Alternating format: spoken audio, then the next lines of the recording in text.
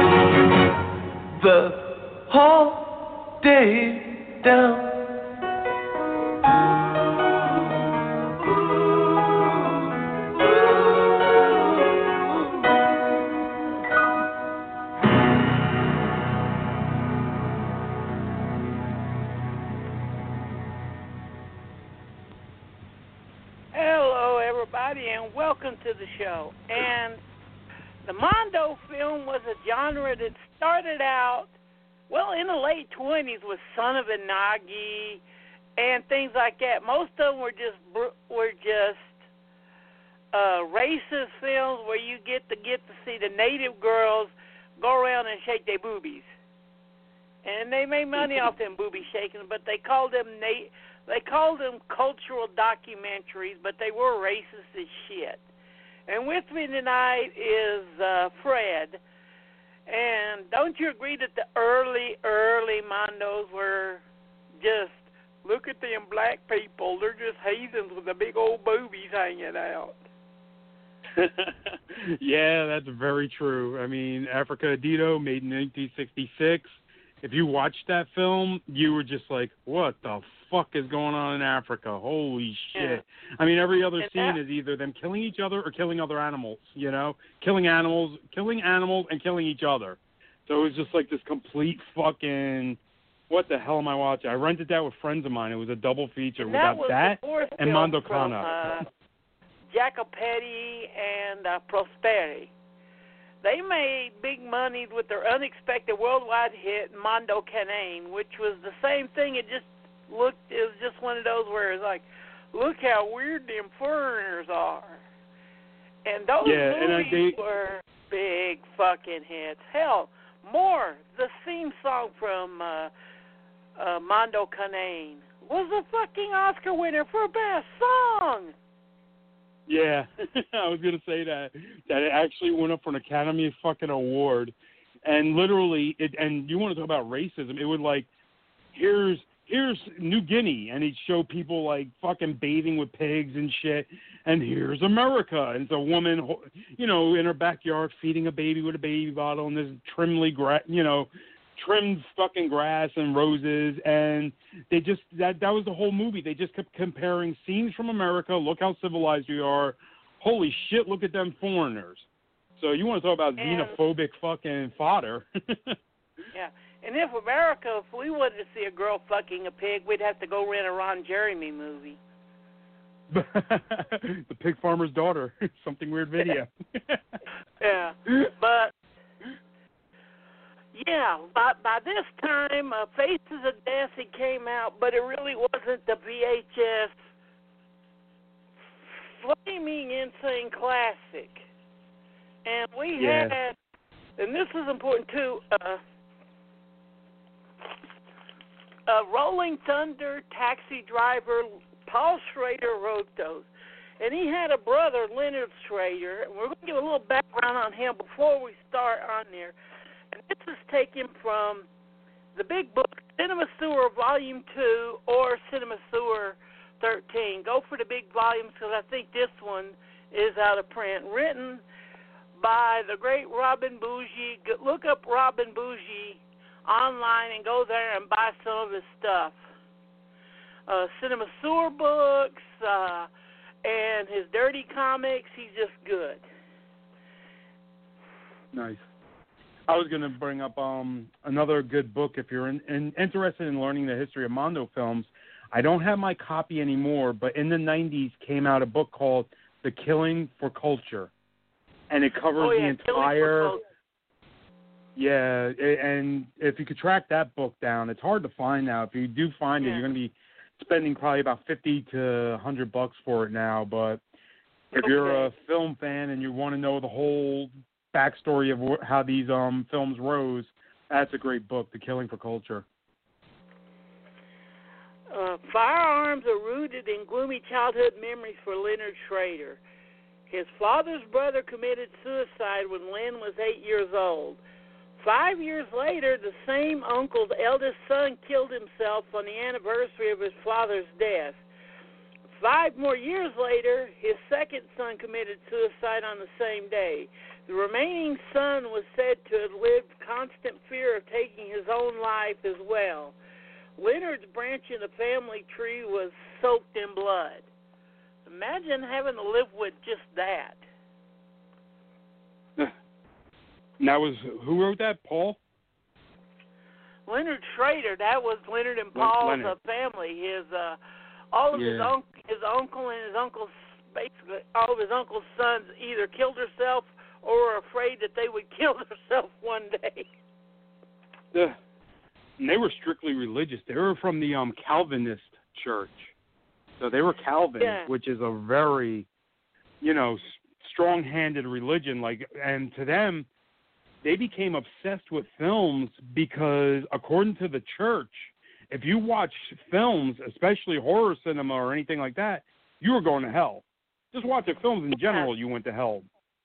So these guys grew up in what you just described and the Calvinist religion, which only made them obsessed with becoming filmmakers, which is great. Yeah. And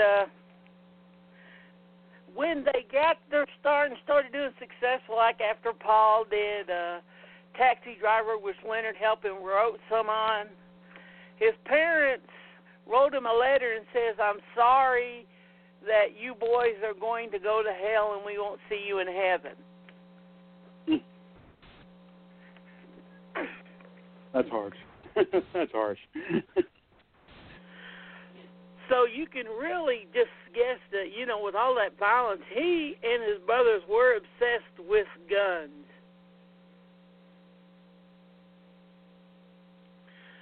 And in 1982, he decided to really make a movie about it, this is unlike most of the documentaries which came out of this. And the Mondo before this one's got balls because it's a sincere movie, trying to explain where does all of this gun violence come from. Yeah. No, I mean, and it's different than the rest of the whole shockumentaries that came out, because most of them were just like, ooh, look, car crashes, ooh, look, death. This one actually tried to give a tone of, hey, there's something really wrong with America. It doesn't preach well, it does preach, but it doesn't come at you like, well, what we need to do is get rid of guns or become hippies, but it just says, hey, look, this is America. You know, and coming before it with, like, what we just talked about with the Mondo films showing other countries, ooh, look at those horrible fucking foreigners. This one brings it right home and says, hey, this is happening right in your fucking backyard. This is happening down the street from you. This is happening at your churches. This is happening at your fucking daycare centers. Hey, look, it just happened to your fucking president.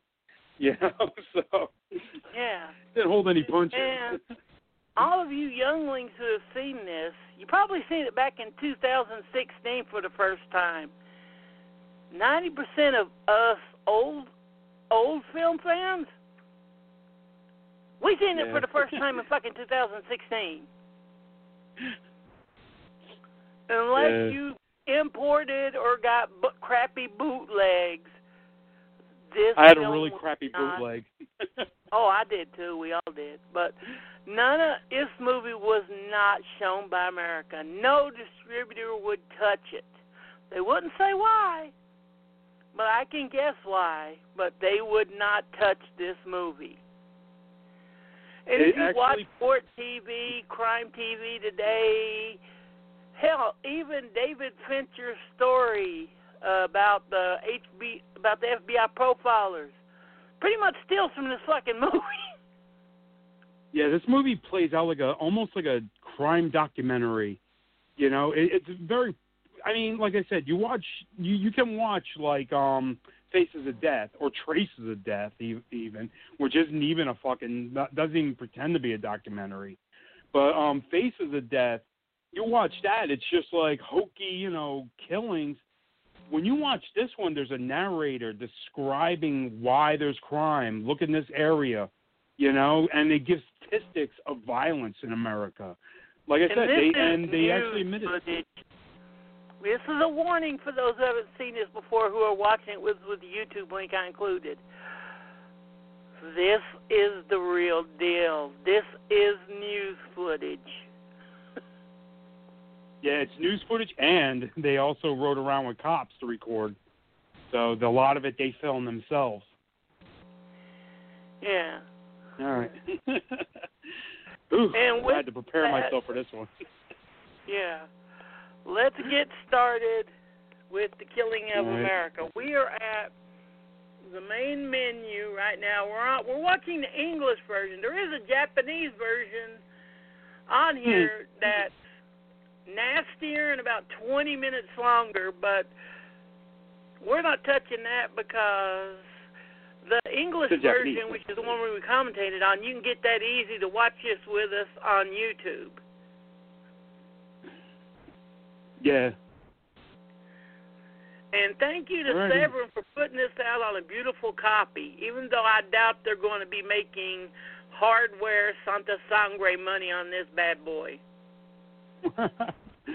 But Severin, yeah, thank you. Severin Films put this out in America because it was banned for so long you couldn't find it anywhere. No one would touch it.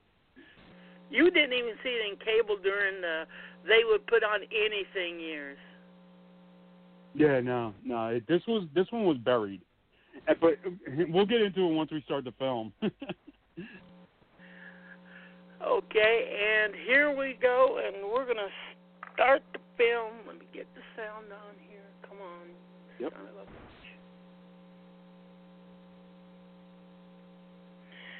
And here we go, and 5, 4, 3, 2, 1, push play. Oh, the film you're All about to see is real. Nothing has been staged. This is no bullshit, folks. This is a last warning. Yeah. And this was a Japanese-American co-production. Yeah, I mean, just look here at you go. this. It's high. Oh, I know. They just shoot this motherfucker. I mean, not even a chance to get him to drop the gun. Just drop the gun. Bam, bam, bam. Yeah. You think that poor bastard getting killed and that they got killed a week ago is new? No, nothing is new. We're just more aware of it. Yeah.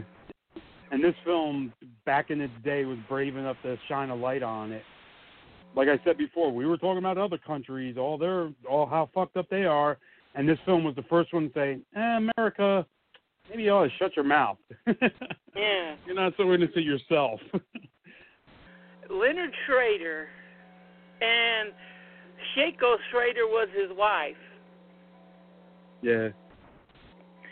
But yeah, he loved guns, he owned guns, but he was scared of guns. And that was the thing. Back then, we were a gun-fearing society. Yeah, I mean, my That's dad had a point. bunch of them in the fucking house. And all these shops right there in the porn shops, you could go get a cheap-ass $15 Saturday night special, little copper-plated, pearl-handled .38 without any just thing. You could just walk in and buy it like you would a candy bar. Yeah, my dad had 3 of them. I remember we went to New York a few times when I was a little kid, and he would pop into one of those porn shops, come out with some fucking 8mm film reels, and, oh, Dad, look, what's that shiny thing? Don't touch it. Yeah. And this was shot at a showing of a midnight movie, Rocky Horror Picture Show, I think. Yeah. Yeah, that girl was dressed as Columbia. Yeah. No, the film, they what's great is they set up like they show you the seedy, shitty part of America, and I know the Japanese cut does it even more. They'll show like, look see, how right beautiful there, America he is. has a .22 automatic, steel pistol, a Saturday night special. Yeah. Yeah, the Japanese cut shows a lot more of, like, beautiful America before it gets into the shit.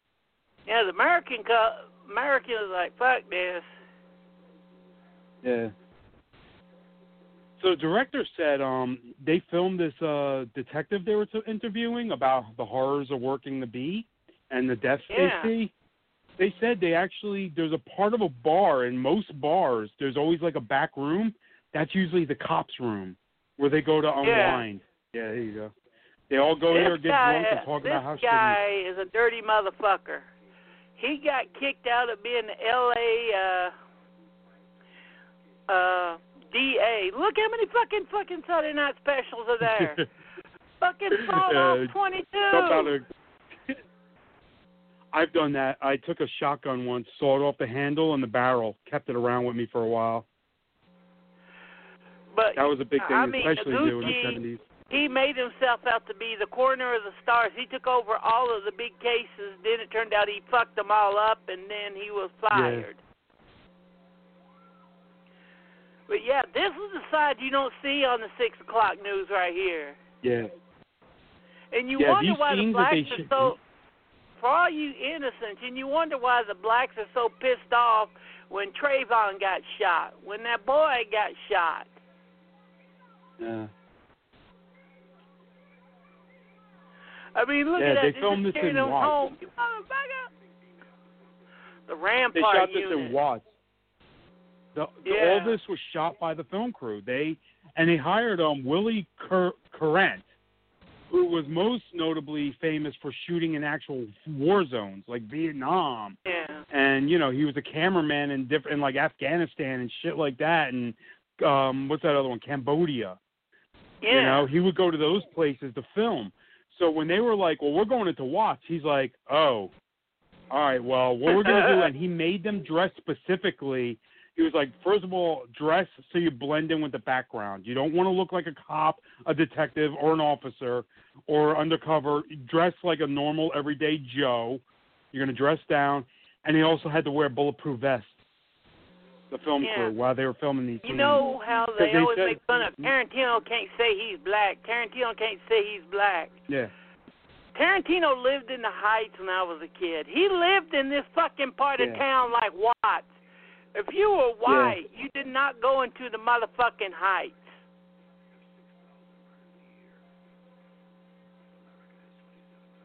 They said the day they filmed these autopsy scenes, they said they were like, "Wow, do you normally have this many bodies in here?" He's like, sometimes more.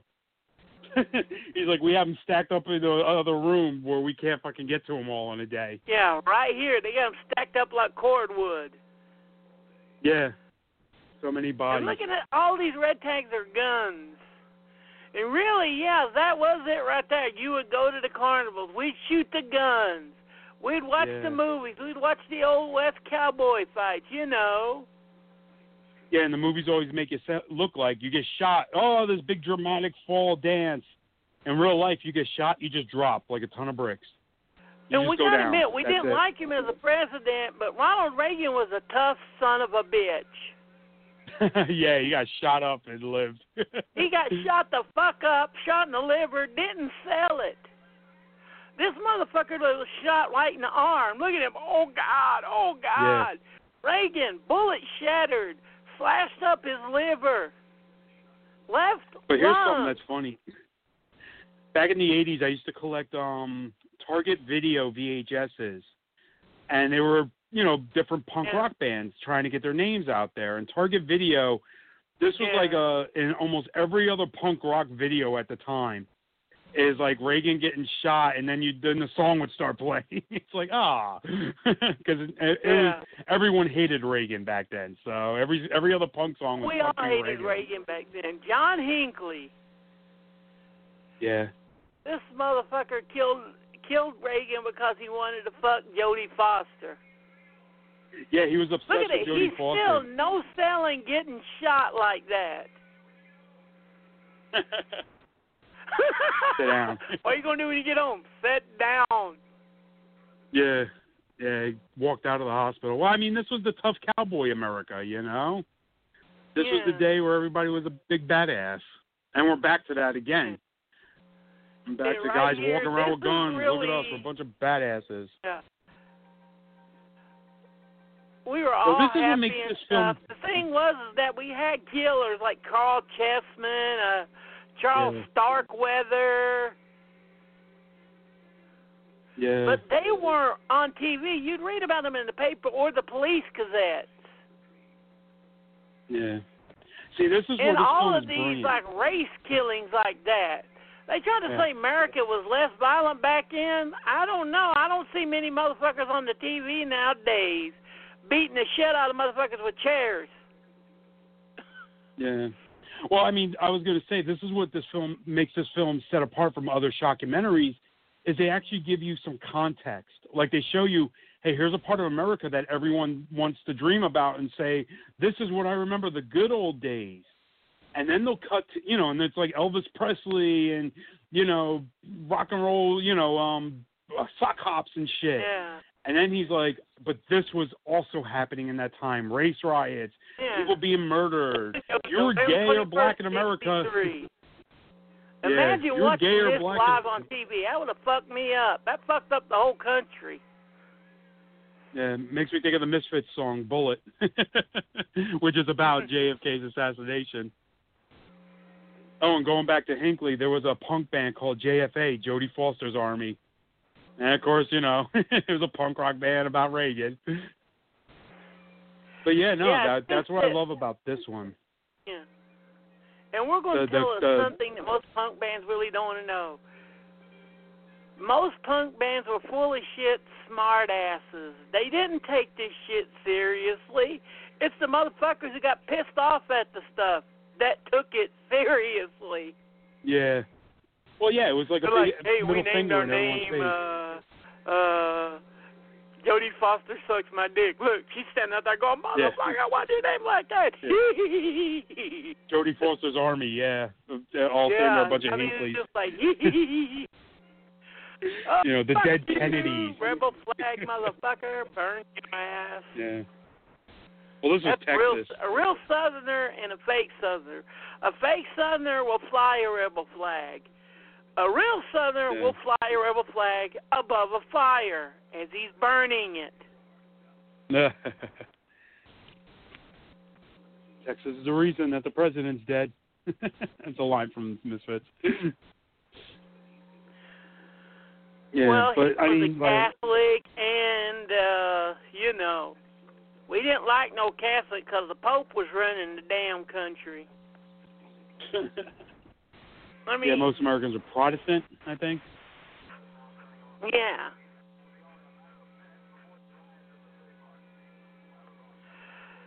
And I want to know if there has to be more than one shooter because no one person could have shot somebody. Nobody could have been that good. Even a miracle shot. Yeah.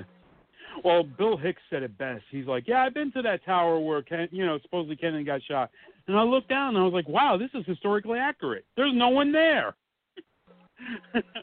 Yeah. Basically saying that he wasn't the shooter, that he was shot from the grassy knoll. He's like, the bullet didn't come from that fucking angle. Well, did you see that saying. fucking tree that was in front of the building? At the time of the shot, that tree was so high you couldn't even see through it. Yeah. But, yeah, I mean, that fucked everybody up. Well, that's what they said. That was the start of what they believe. Yeah, this was the start. And this is new footage just showing that, you know. Yeah, and that's what the filmmakers were trying to do. They were trying to argue that in 1963, President Kennedy's assassination pretty much unreleased something in America, like something really insidious that's always been there. Yeah, it's always been there, you know. And they talk about like in an interview, they said the country's been festering since the post-war, days, and once he was assassinated, all hell broke loose. The disenfranchised was finally saying, "Fuck this, we're coming up." They want to make a film that hit the audience like a sledgehammer. I mean, really. Yeah. When Ruby shot Oswald, that killed our chances. If we had a bullshit trial that would have convicted him, that pretty much would have satiated it, because we would have had a way of saying, well, they went through the motions and he was convicted by a trial. A closure. They would have a closure. But I mean, everyone, word. Yeah. I mean, even back then, though, people were like, yeah, nah, there's something wrong with this. Yeah, especially those of us that shoot. He got shot downwards and the motherfucker got shot in the upper left chest. How the fuck can a bullet do that? Yeah, with a bullshit Russian gun. Yeah, with a cheap $12 rifle with the sights all fucked up. Yeah, okay. Well, no, yeah, and this hell, is. Those I mean, and nearly impossible to shoot something accurate with in the first goddamn place. Yeah, but that's what they said. It was all festering. Everything in America was festering. You had the image of America, and then you had what was going on with America. And once Kennedy got assassinated, that flag was pulled back, and you saw the ugliness of it. Yeah, and Mississippi burning, that case happened 2 times. Yeah. The 3 freedom workers that were killed down in Mississippi, all the blacks that were hung down in Mississippi, Martin Luther King's death. Yeah, when did Whitman happen? That happened in '66, right? Yeah, it's all in this little bubble. It all just blew up. Yeah. It just exploded. So they traced it to Kennedy. That's when the veil was pulled back. That's when you saw the ugliness of America. It boiled up to the point to where it killed the president. And And then we got into the first war that America didn't win. Yeah. And then the 60s happened. Then the late 60s happened with the hippies. Yeah, the hippie days were the best times in the world, man. Yeah, but no, hippies only lasted less than a year. Fuck you. Well, it was And that longer is than that, really but it was true. like they were just... The real days of what we would call hippie lasted from about 65 to the summer of 66, the day of the death of hippie. Yeah. And even Jack Ruby was just fucking murdered by this fucking pencil neck nudie club owner.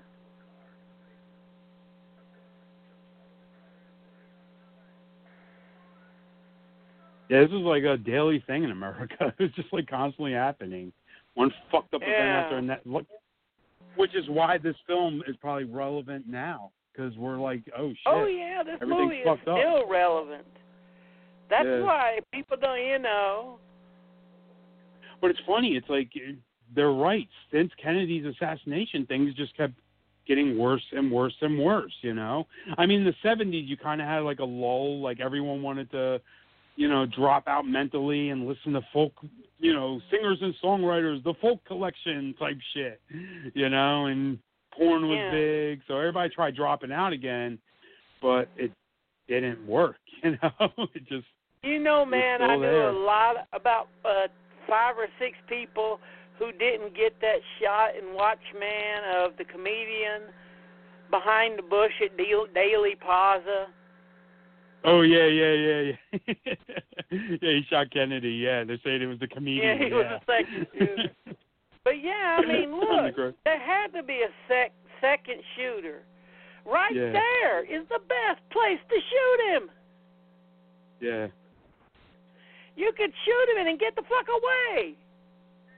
Yeah, see, even back then they knew there was something wrong, Yeah, and there's Martin Luther King. Yeah. Yeah, Martin Luther King did a bad thing. He tried to peacefully get everyone to come together and not fight. Yeah. He was anti-war. He was actually a socialist. Yeah.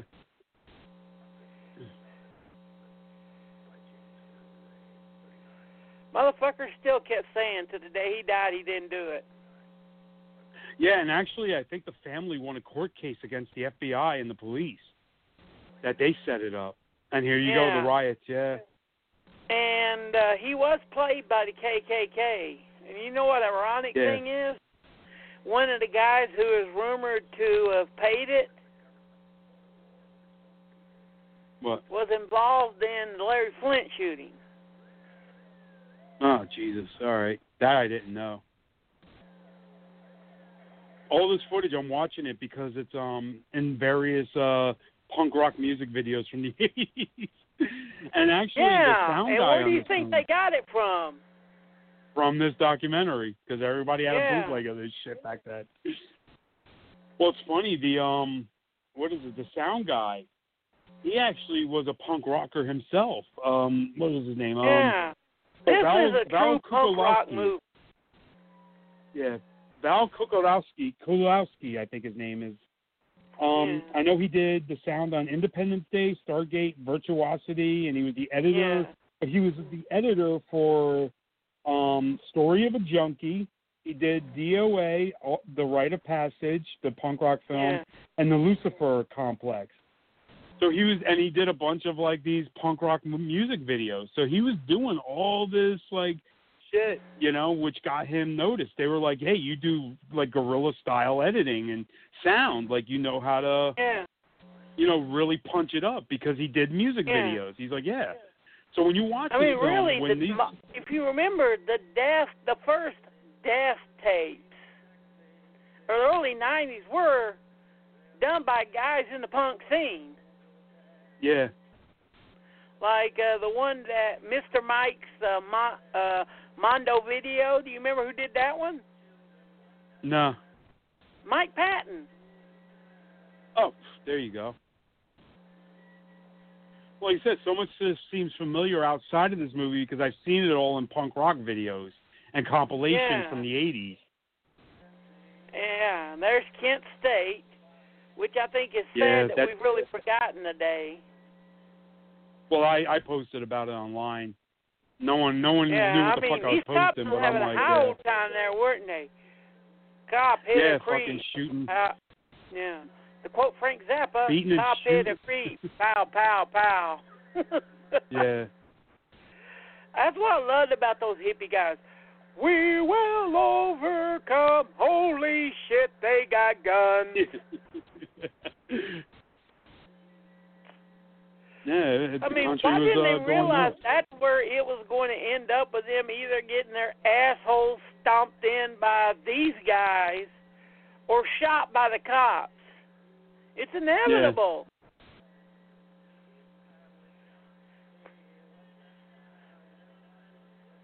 Yeah, these are what, the strikers, right? Yeah. The Union strikers and shit. And look, they're rallying behind the flag, boys. And I love, and that's why this infamous documentary is different. Shots from Vietnam right here. Yeah. But that's why I love this film. It's like, here you go. Wait, no, I got it. Yeah. So the setup for that scene where he just shoots the Vietnamese guy's head is they were like, what do you do with Viet Cong when you catch him? He says, I'll show you what we do with them. And he just walks up and shoots the guy in the face. The side of the head. Yeah.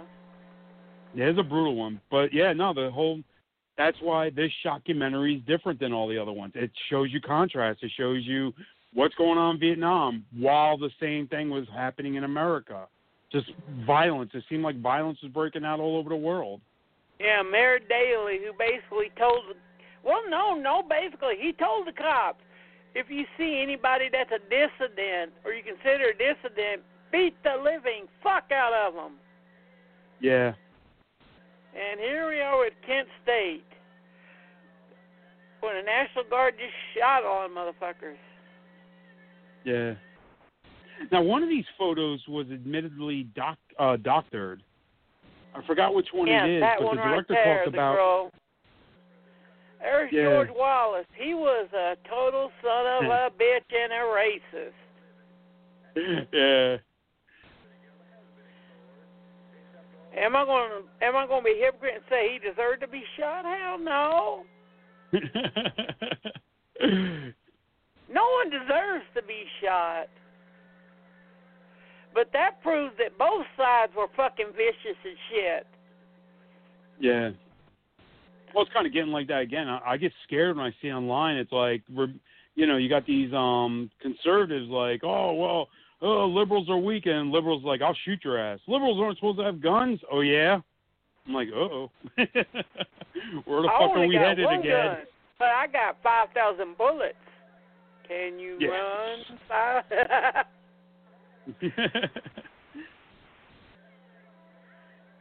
I'll miss you once, but I ain't missing you the other 4,900. Yeah.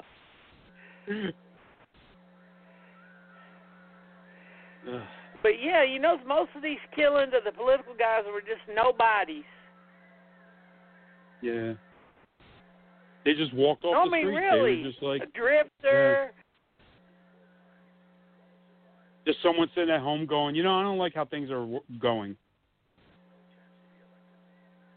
Yeah, how's that a bitch? He don't have no chance to be elected in America because he's stuck in a wheelchair. Fuck you. Yeah.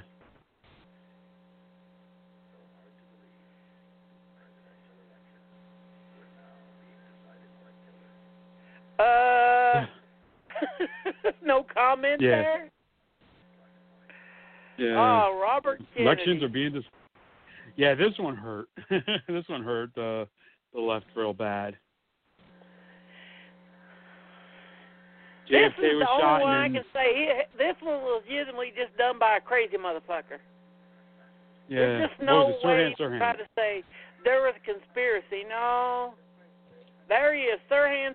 I mean, just listen to him. He's just a crazy motherfucker. Yeah, I saw him. I said, wow, that guy's really nice. And then he ends up shooting him. He just, comes in and shoots the asshole. You know, every day I wish God that damn. sucker was alive. Oh, shit. Yeah. Get me out of here. God, 1968. I keep forgetting how long ago this shit is. But then it's like, when I think about it, it's like so far back. It's like, did that even happen? Yeah, they tried to say it's because he's from Palestine. No, it's just because, motherfucker, that's Crazy, one thing that most people are not able to wrap their minds around. Sometimes they're just crazy motherfuckers out there. Why is it so hard for people to was definitely just a nut. Crazy. You know, it has to be a conspiracy. It was FBI. It was Hoover. What about he was just fucking crazy? No, it can't be that. Why? It's just never that simple. They left all the people that Ed Gein killed. Yeah. This is very reminiscent of the way they're interviewing him, the way they did it in Natural Born Killers when they interviewed him. Yeah, of course. Yeah, that was the For thing. an unseen movie, this was one of the most influential fucking movies. You know? Yeah. Well, it's funny because it's like, okay, this came out, got my bootleg, saw all these scenes in different punk videos, and then it kind of like that whole death culture thing disappeared, and then the 90s hit where weirdness was cool. Everyone was going to be, you know, a professional clown or in a rock band, and then there was what's his name? Serial killer trading cards. Yeah, then it became the big thing, like serial killers, mass shooters, you know, and all these videos came out. Then there was the Columbine shooting. Then there was Duck, the Carbine Massacre. Remember that little movie? I had the director of that on the show. Oh, Jesus, okay, so you know that film. So, yeah, that came out. Yeah, I know that story, how he was arrested because they filmed it on school grounds. Yeah. But yeah, still, but it was we had all of this outsider, dangerous culture. Yeah, and it just, like, something happened in the 90s where it just, like, you know, busted out again. Like, I used to go to shops in New York, and I was always looking for this film. Every time I went to New York to their, you know, you'd have to go to, like, a porno shop to see their good horror sections. Couldn't go to, like, a regular video store. You had to go to a porn shop. And I would go in and look, and they usually had, like, the pornos downstairs or upstairs, but you walk into the front, and they would have their horror sections. So it's like the Lauren Street people. And I'd walk in, and I was always looking for this film, but I'd see like 100 different knockoffs of it. I'd see like, you know, Banned from Television, Death, you know, what was the other one? World of Death. And there was like all these like VHS tapes that were there too, because, you know, VHS and DVD, they were still kind of side by side. That tripled in 10 years. Yeah. And there was all these like weird videos I'd buy where it was like some cult leader talking, then it'd show like some death scene, then another cult leader talking, or some like weird alien aerobics type thing. So it was, they were called mind pollution tapes. A friend of mine used to make a mind pollution tape. Yeah, here you go. Here's one of the big three. If you're watching along with us, yeah. I mean, this was the first no-reason kill. He was one of the first no-reason killers. Yeah. Well, later they said that one the day military his mind just snapped and he just went up on top of that there. Yeah, the military actually admitted, though, they did like psychedelic tests on him with different narcotics to try to alter his mind because they were trying to develop something for military use. The ladder test? Either that or it was like the MK Ultra tests. It was like that kind of shit, you know? Like that. And what is that they took our soldiers and dosed them with LSD and heavy psychotropic drugs. Yeah. In an attempt to make them better killers. Yeah, and that's what Whitman was involved in. And then one day he just killed his mom and fucking climbed up a tower with a fucking box full of weapons and just unleashed on fucking society. Yeah. Yeah, this was the next thing that I said. My dad said they did do that in the Army after Whitman did that. They said, this guy was taught by the United States Marines, to quote Full Metal Jacket, to be a killer. He killed 12 people with the da-da-da. Yeah. And that's the cop that killed him. Yeah. And one of the best films made about the Whitman experience is The Deadly Tower with Kurt Russell. Yeah. Well, that one, did you ever see that one? With Boris Karloff. Targets. Yeah. Yeah, The Deadly Tower and Targets, those are the two best Whitman movies. Yeah. I always like the one with Kurt Russell because he's just, it's like looking at his little baby face, you know, little young Kurt Russell. Well, look, that's who Whitman was. He was a baby face. Yeah, he was. 50. I think I still have my people. It was 50. Oh, God, well, yeah. I have my serial killer card on Whitman. I still have mine. Yeah. I don't have too many. I kept my Ed Gein and my Charles Whitman one. Yeah, I used to have the serial killer cards from the 90s. And nowadays, you see all of our generation that were raised on the serial killer cards. We're the ones who watch the ID channel. Yeah. Yeah, it prevented minors from buying guns by mail. Yeah.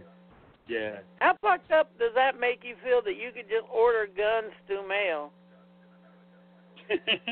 Back then, yeah.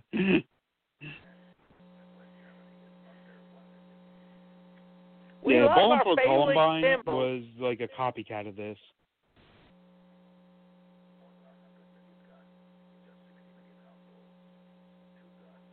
100 million guns. There it is. This movie is like a gun advocate's. Yeah, like you said this. This movie is like a gun advocate's worst nightmare for people seeing this movie, because it shows you the horrors of like what happens with shootings. Yeah, the video, the reality, no over dramatic. I mean, I love the fact that the narrator is so monotone. There's no emotion in his voice. Well, yeah, because it's a real documentary. Like, you watch some of these, it's just like, and then he kills him, and they dramatize it. This guy's just saying, someone look, becomes such a bloodthirsty maniac? Yeah, no, this guy is just like, here's the facts. This is what it is, black and white. Don't fucking think about it. Or think about it, but don't. And that's what people don't want you to see. They don't want us to see just the facts. They want to hyperbole it. You know, they got to put bullshit on top of it. Yeah. You, like Bowling for Columbine, you can go in this bank and open an account and get a gun. Dun, dun, dun. Yeah. No, I mean, this one... Look how cold-blooded this is. There's no emotion in these two motherfuckers' face. That says a lot more than any hyperbole could ever do. You see this? And just so, like, this is before, like, sensational television, which, again, was picked up in the 90s. Like, you couldn't turn on TV without hearing about fucking killers and serial killers, and, you know, that's what Natural Born Killers was making fun of, how the media exploited killing. You know? They tried to make it, titillizing. So this film didn't titilize. You couldn't watch this film and be like, oh, man, that was so cool. Holy shit, did you fucking see that? This movie you watch, like watching this film with my friend, like I've seen all like the Mondo shockumentary shit with my friends, and we used to laugh, get high, get drunk, and fucking be like, oh man, that's fucked up. We watched this one, and we were just sitting there like, God damn it, this sucks. Not the movie sucking, but like, killing ain't fucking cool, you know? Even the news nowadays hyperbolic.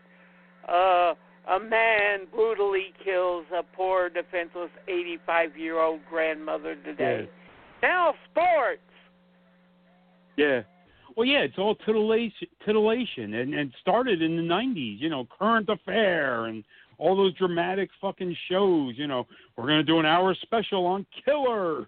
Yeah. You know, and I still have a Charles bunch of my Manson. And you couldn't go into a video store. Like it happens every day. Yeah. Yeah.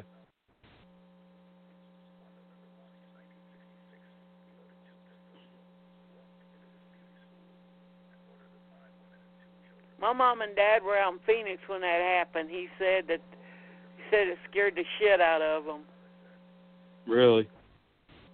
My grandmother used to tell me stories about the town that dreaded sundown. That killer. She was living in the county over from that when it was happening. She was in Texarkana. Yeah, she was living right across from where that was happening.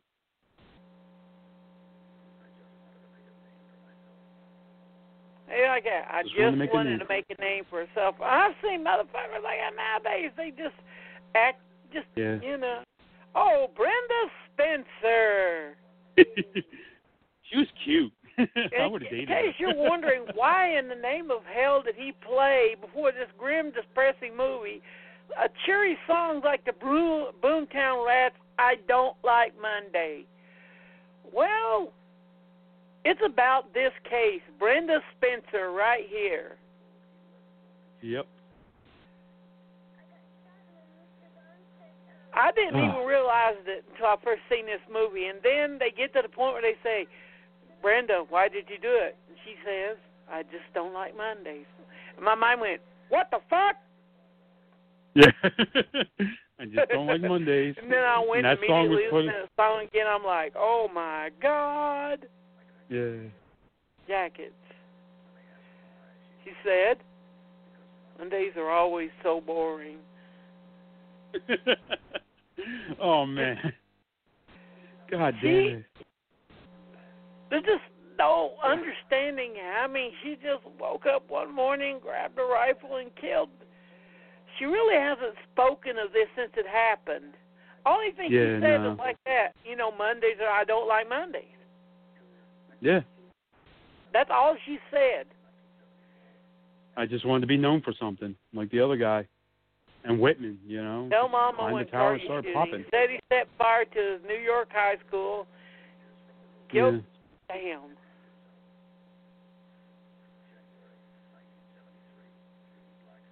Yeah, this is when the documentary really gets grim, like when it gets closer to more, you know, modern time. Well, back then, 1980s modern.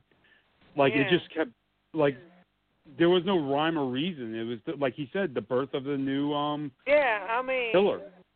The people that just killed to kill. It's easy to really watch tragedies like Kennedy's and stuff easy. But then you get these motherfuckers, damn, don't worry, we're only shooting whites today.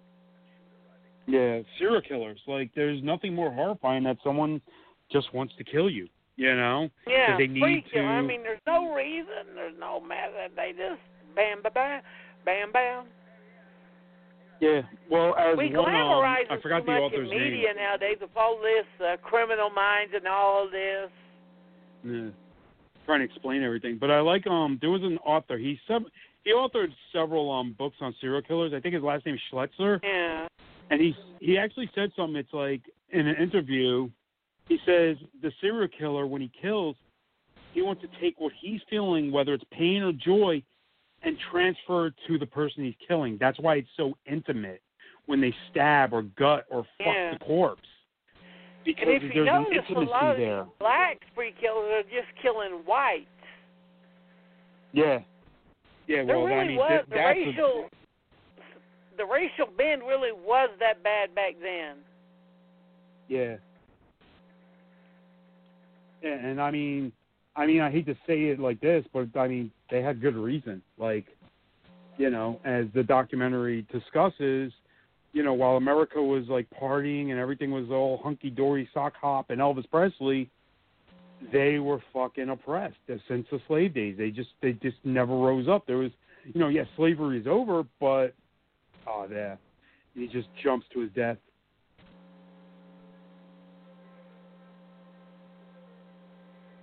Yeah, this is when it gets more into like, shock, you know, just photos of people dead. which reminds me of like Traces of Death was like that. The original. Oh, here you go, Charles Manson. This is when they said Charles Manson. America. This was the final nail in the innocence of America was Charles Manson. That was the final nail in the coffin. Even today, we're still obsessed with the Manson killings. I have looked it up. There is over 300 Manson or Manson-esque movies out there. Yeah. My favorite will always be Helter Skelter, though.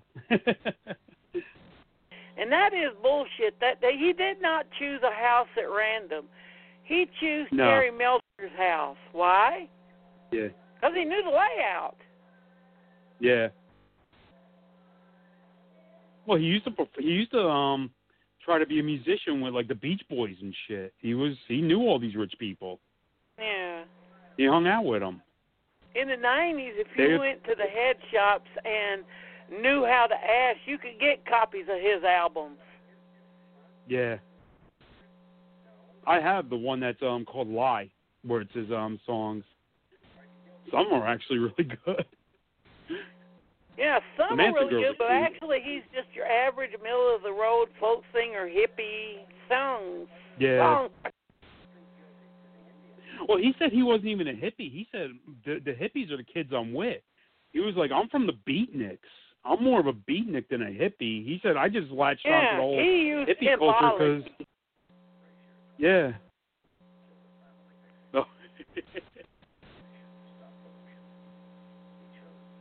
Stop pollution. Well, the way this motherfucker looks when he goes there. Yeah. If you're watching at home, yeah. Environment. How creepy is that with half of his head shaved and eyebrows shaved? Yeah, he shaved half of his face and head, and and he did it to save the environment. Who's the other one from the 90s that got caught? Ted Kaczynski. Ted Kaczynski, the mail bomber. Yeah, the Unabomber. Yeah, there's the good old son of Sam right there. Yeah, talked to a fucking dog and shot brunettes. Or blondes. Was it blondes or brunettes he was killing? Dumb fucking luck. Yeah. If he would have paid his fucking parking tickets, he wouldn't have got caught. Yeah, he would have kept going. What was that movie? Oh, shit, Jimmy Jones. Yeah. Now, this guy was I hate to say it like this. Yeah. I remember. This is the first one I fucking remember as a kid. Yeah. I actually have on again from the 90s when serial killers are big and you can get everything. There was a website that's now banned. Like they took it down, but it was called Mike's Hunt on Fire. Mike Hunt on Fire. Mike's Hunt on Fire, and that's where you can get a lot of paraphernalia, serial killer paraphernalia. Yeah, okay, I'm fucking that word up. But you can get like pieces of Egging's house. You can get I got the recordings of Jim Jones. He had a tape recorder under his chair while the Jonestown Massacre was happening, and you could hear everything. And I remember I listened to it, and it was horrifying. Yeah. I actually still have the CD. I have my compact disc still. And the two best movies about Jim Jones are Guyana Tragedy, which is the Mexican sleazeploitation film. And I remember that. The one with Powers Booth in it. That one is the good. Yeah, I don't remember the Mexican one too much, but the Powers Booth one was that was good. The Powers Booth one.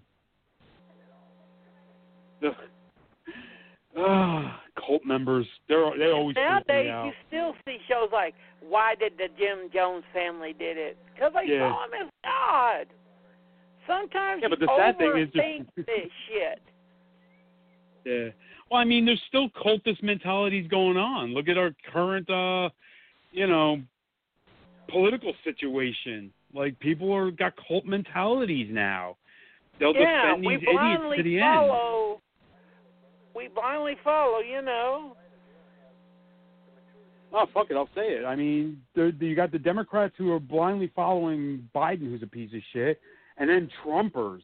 Donald Trump's people are scary. They're literally going out with guns, storming fucking. Oh, and this makes the whole time spaces. rumor. They did have Flavor Aid and Kool-Aid. Yeah. I don't know why that was such an argument in the 90s, but it was. I don't know. But the jokes are better when you say Kool-Aid. Drink the Kool-Aid. This, I remember, used to be in the beginning of In Search Of. You remember that TV show? They always had Jim Jones dancing with the snake. That's another great show, In Search Of. Oh, God, yeah. But, yeah, I mean... Again, a Tragedy was out in theaters 90 days after the Jim Jones massacre happened. 90 days. People were quick to jump on that one. I mean, over 900 people fucking dead in a jungle. Like, God damn it. Committing suicide because some guy said so. And when I listened to the audio of it, there was something really creepy he said that I can never get out of my head. He goes, "This isn't a sad suicide. This is a revolutionary suicide."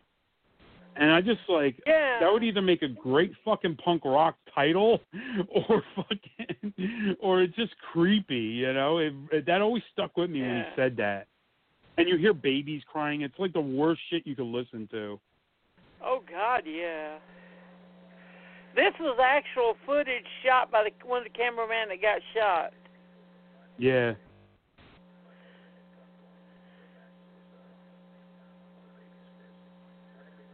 Babies first. Here we go. You hear it on the audio.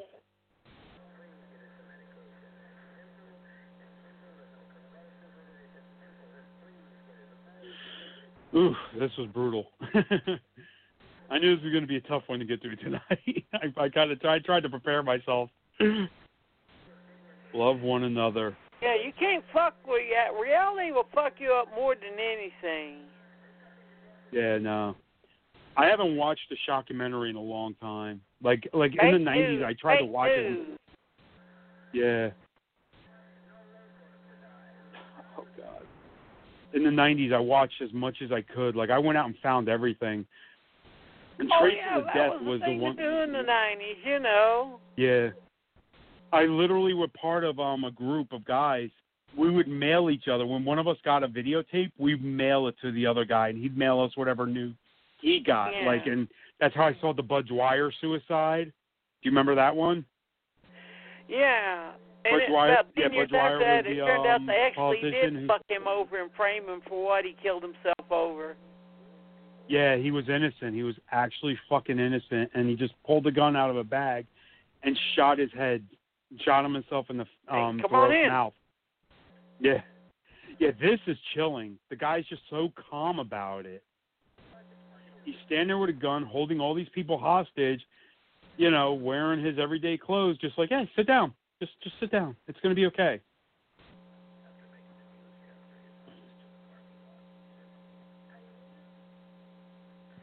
They actually did sort of a movie like this in the 90s. I forget what the name of it was, but it was based. It had that whole scenario of the guy kidnapping the reporter. Oh, shit. I'm thinking of that fucking Charlie Sheen film, The Chase. Yeah. With Henry Rollins and Charlie Sheen. Yeah, He takes the girl hostage. Yeah. What's scary is this guy's telling the truth. We're fighting over nickels and dime politicians giving us the same old shit.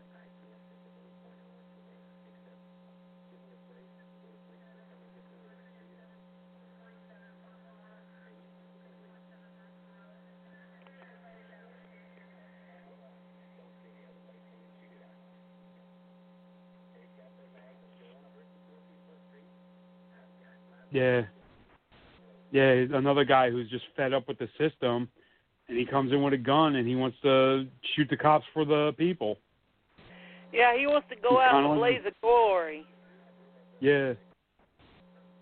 And the news reporter, she's standing there trying to, plead with him, which is horrifying. Yeah, but she's trying to convince him to give him up about it. I blew my girlfriend away tonight. Yeah, it was too late. He said, you know, he can't do fuck, anything. I tell my girlfriend, you think I'm going to give up? Shit. Yeah, he knows it's over. He killed his girlfriend at home, and now there's only a few of the Maki Mondo films I would own myself. Like, I've got the shockumentary set that has the strong version of Adio Zio Tom and Africa Dido and this. That's all I really need for my collection. Here's the only one that I watch. I own a couple different ones. Like, I have World of Death. I used to have the whole Traces of Death. I was going to get to that one, Traces of Death, because there shows the difference between this film, which actually has, you know, feelings to it and a message, like trying to play. It's an actual documentary. Traces of Death was literally news footage scenes of just death with death metal music playing over it. Yeah, that was the problem with the death tapes is each of them tried to be harder than the other ones. Yeah, it got to the point to where it didn't even try to say anything anymore. It was just like, look how graphic and gory we are. Yeah. You know, like the one tape I got from one of the guys I used to write to, when he sent me the Bud Dwyer video, it was the complete whole Bud Dwyer suicide with the news footage and everything. Yeah. And then, like, after he shoots himself and it goes to the news thing, then there was, like, a 10-minute loop of the gun just going off in his mouth. And I was just like, is this what we become now? Like I'm sitting here, like it's almost like porn. Like, oh, there's the money shot. Look at him, fucking the cum going right through his skull. Bullet, bullet, bullet, bullet, you know? Yeah, they were all about the cum shot, the money shot. Yeah. There was nothing. This one was brutal. Yeah, it was Mission Valley. I actually kind of remember this, hearing about it in the news. Ooh. It's that background noise that sells it. Yeah. I mean, look, it shows him getting shot. That don't have much impact. But just hearing those people, damn, what the fuck? Yeah. It's a shit like that keeps it, makes it real, you know. Yeah, no. Like they said, the director, he asked, how do you want to play this out? And they were like, we want it to be a sledgehammer in the face of the audience. We don't want it to be cool. We don't want it to be nice. We don't want to just make an exploitation film. We want to make something that makes people sit there going, holy shit, our society is fucked. And let them decide, well, what should we do to fix it? You know?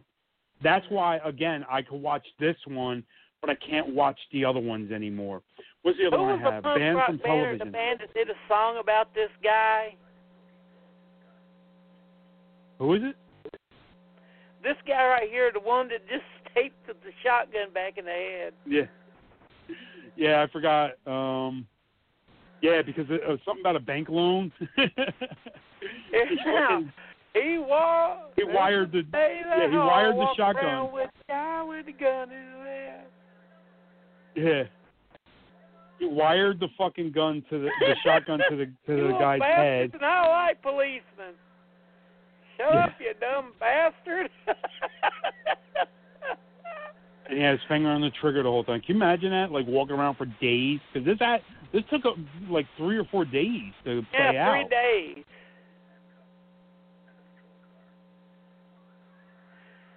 Do you think the cops would be that generous if that was a black man? No. And that's the thing I try to post all the time now online. It's like, these guys are walking up on our state capitals with fucking assault rifles. Let a kid with a candy bar and a hoodie walk on the street, he's fucking dead. But these white guys can walk up to the Capitol armed to the teeth like they're ready for fucking combat, and the cops just stand there like, oh, hey, Bill. Oh, hey, Bob. I'm here to protest the government, which is you, you know. All right, Bill, see you at tomorrow's Klan meeting. Yeah. Even let him get a fucking police car. Yeah, they gave him a fucking police car to get away with a shotgun to a man's head. Yeah, compared to most, this is actually a kind of a funny bit because no one got killed. And just the idea of him walking around with that guy with a shotgun taped to his head. Yeah.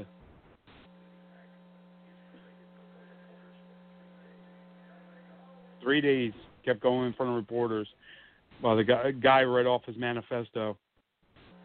And then later, he just ended up in an institution and got out.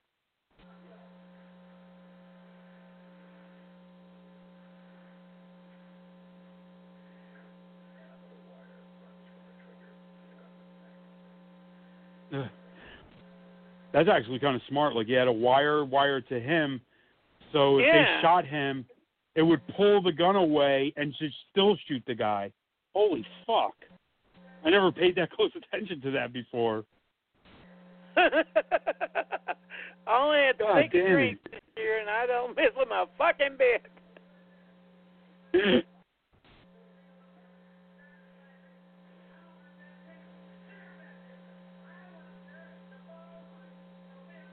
Sorry, I'm just getting like absorbed back into this scene where he's fucking screaming. Yeah, I mean, it's just so. This is just one of those. You guys are watching at where home. the little guy can't relate to this guy parading around this rich prick around town. Yeah. The thing is over. Yeah. You thought I was a goddamn witch. Can you hear me? Yeah. Good night, Dick. I'm actually happy no one died. Yeah. I hope this doesn't go off on too much fun.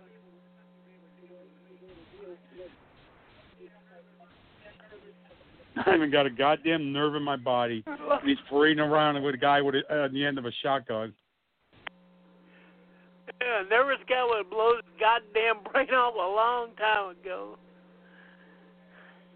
Yeah, but like you said, this one you can laugh at because it actually has a happy ending. No one died. Yeah. I don't think someone hasn't made a movie about this. This would be a hell of a movie, you know. Yeah.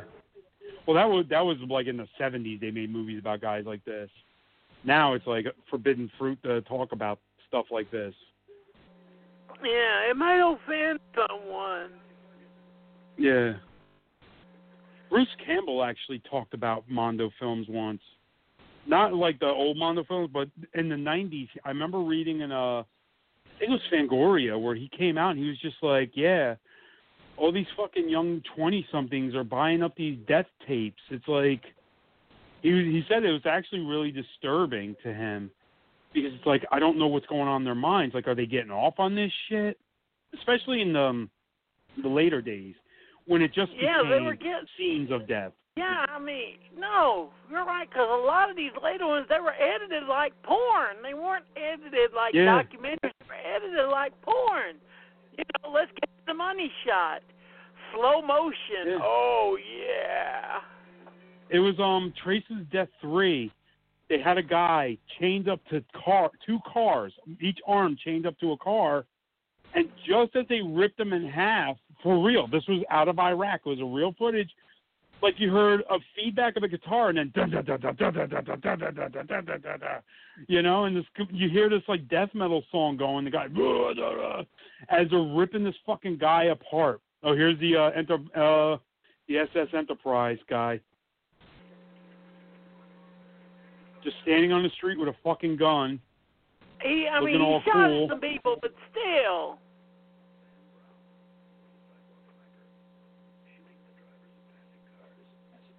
He was shooting at driving cars, passing cars. That's why the cop shot him, because he was shooting at passing cars.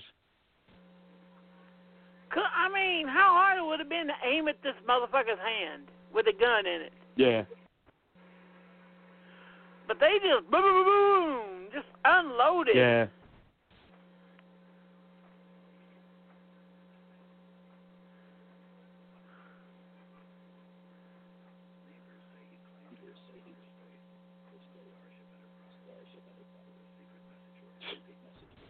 Yeah, cops will kill you. The SS Enterprise was that. What's that? Not Branch Davidian. Remember the Comet people that all killed themselves wearing Nikes? That's what he reminds me of. Like, he was like, we're from outer space. We're going to join a comet. Shifting his legs, concealing the fact he's raising his gun. Bullshit. Yeah.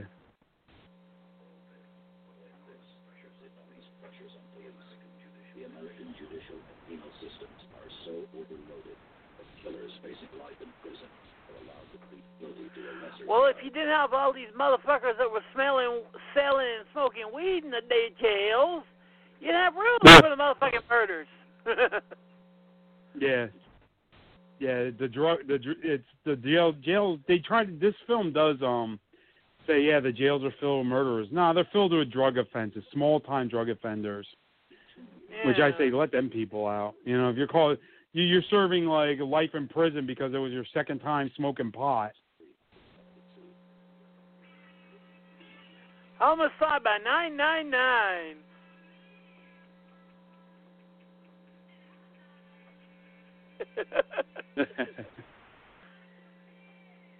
There you go, the punk rock director. Now, I like how the footage is, the punk rock guy, they're showing footage of punkers.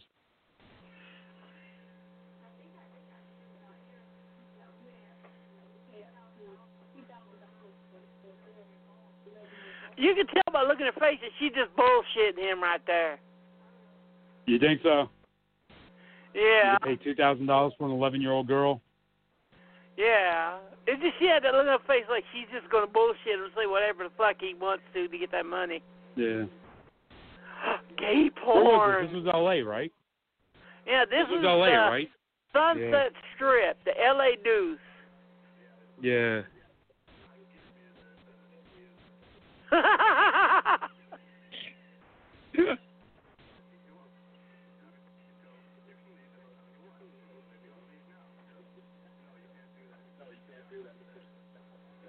Yeah.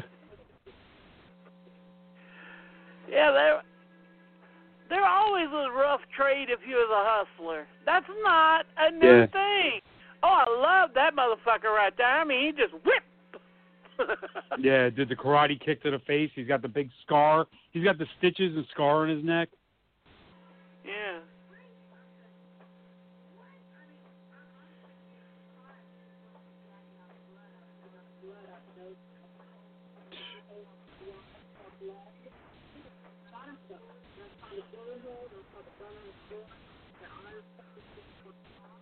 No, yeah, that's like Bud Dwyer suicide. Same thing, the blood. When you shoot yourself in the mouth, the blood pours out of your nose, yeah. Yeah.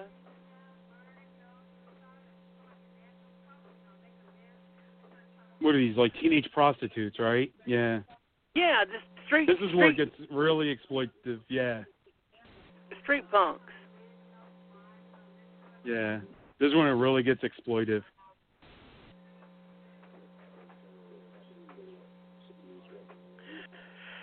This movie really wanted to stick your nose in the shit and make you smell it. Yeah. Not in an exploitive way, but in this is a here, you know. Yeah. Oh, here's your kids out in the streets fucking getting killed for drugs and prostitution. Yeah. God damn.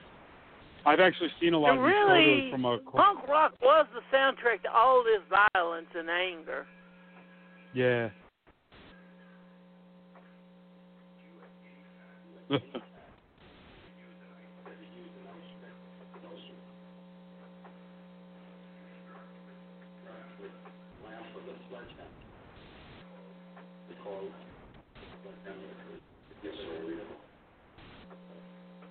God damn, such a cold-blooded motherfucker.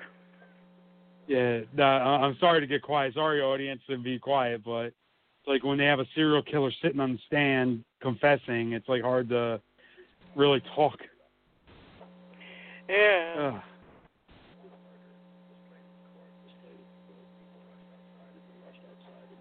Jesus, God. Yeah. In a way, I don't think they should have played that in court. Well, they were going to let people know this guy, because it's one thing to hear about the killing, you know, and someone describing it. It's another when you actually see or hear the audio of the torture Yeah. itself of when someone's getting killed. I do agree with that. Yeah. Yeah. Yeah, in the 70s is when shit got really rough. Yeah. 25 men. Yeah. In 1977, sex killers were so commonplace that aerospace engineer Patrick Tierney made no headline.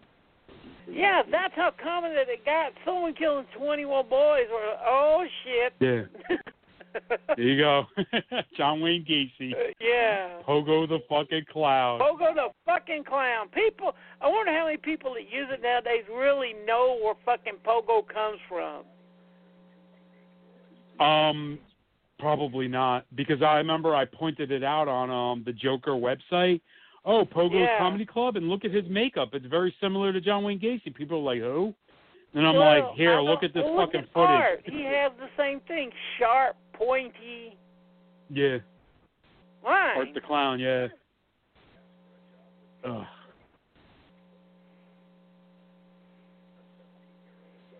What's that? There's a death metal song called Gacy's Crawl Space. Yeah. A lot of that stuff wasn't them glorifying it. It was just them dealing with all this fucking violence. Yeah. They grew up in their fucking 1 through 20s. Yeah. Well, yeah, in the 90s there was a big surge in like serial killer metal. You know, bands singing about serial killers. Yeah, you know, I'm harder than you. Yeah. Well, I mean, like I said, the band Macabre, like every album and every song is about a killer, you know? It's like, you know, songs about, even, what's that little girl that killed and got away with it? Like, because she was so young. She was like 11 years old, 9 years old or something like that. They did a song about her. 15, damn.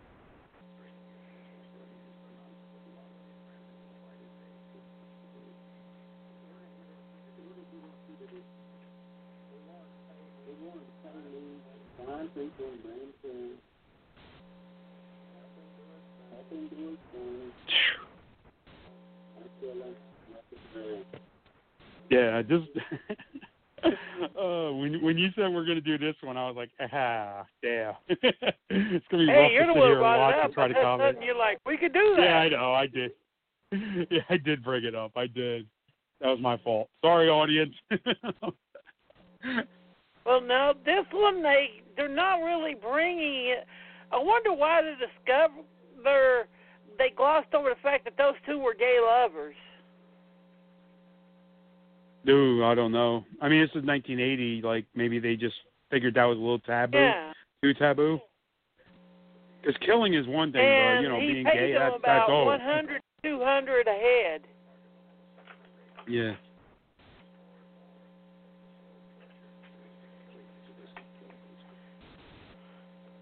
Yeah, this is another case of these motherfuckers that go out there and get involved in the killing, but when it comes time for them to get busted, it's, oh God, I'm so sorry. Yeah. I only did what he wanted.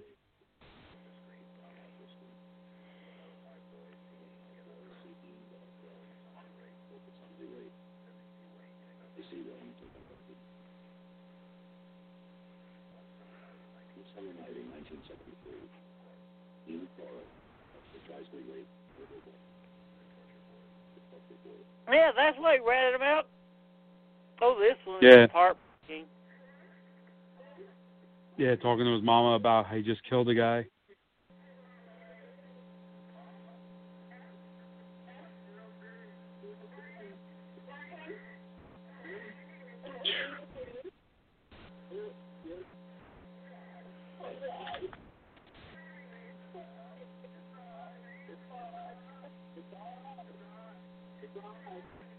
What did the trailer say? The trailer got into an attempted murder every 3 minutes, a murder victim every 20 minutes. Yeah. Like if that doesn't tell you what this movie is about. Yeah. This movie did not bullshit. Yeah, no. I mean, the stats are a little out of date, but like it was like Japan, England, and West Germany, because it wasn't a unified Germany yet. It was West Germany, had the combined population of the U.S. So those combined population only had 6,000 murders a year. In the U.S. at that time period was 25,000.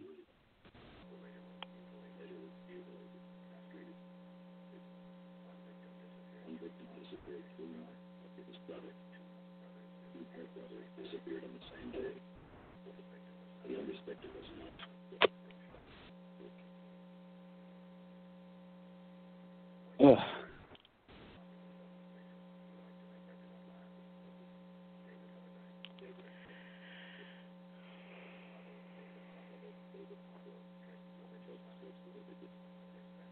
It's always funny when it's like strict religious families and he's got like serial killers, you know?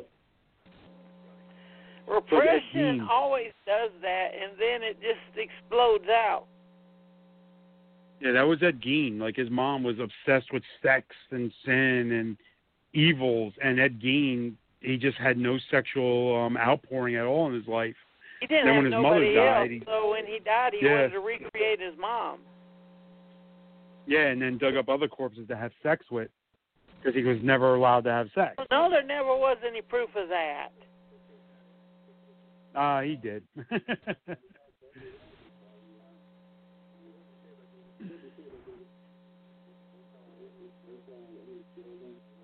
They spent a lot of time on Wayne Henley here, don't they?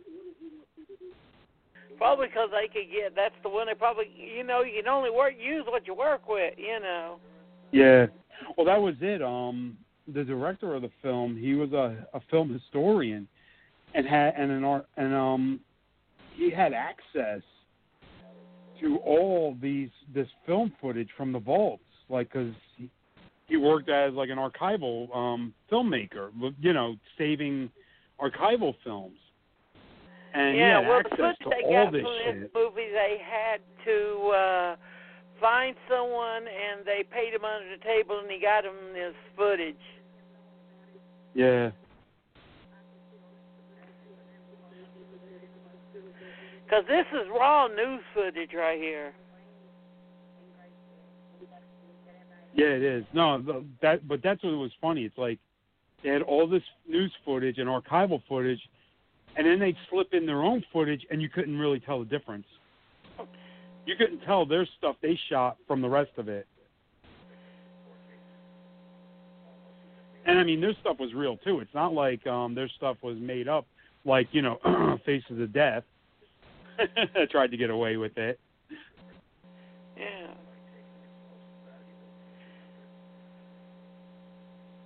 Wow, that's power. That's oh, harsh. The Hillside, one of the two Hillside Stranglers. Yeah. Impotent pimp-ass motherfuckers who dressed up as cops and picked up girls. Yeah.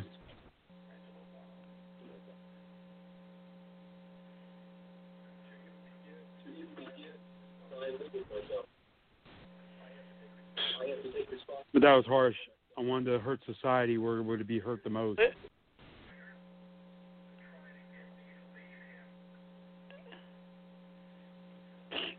Yeah, motherfucker trying to get me to leave him.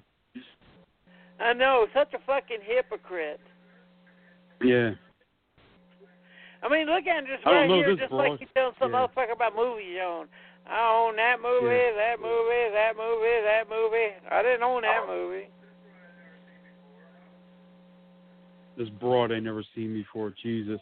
And then he's like crying in court, like, please have mercy. Yeah. It's like the old joke said, there are no atheists on death row. Yeah. But it's just funny in the way they put this, the way they cut this together. It's like showing him in court crying, and then showing him like basically almost laughing about the girls he did kill and didn't kill. Here's America's Republican, Ted Bundy. Go back. Come on. I don't know if you want to come in here.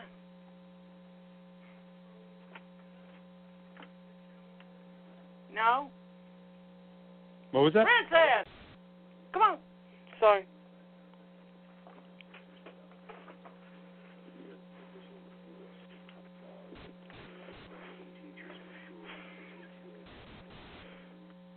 Yeah, this is when it switched from ugly, goofy motherfuckers like Gacy, Manson, and Bianchi.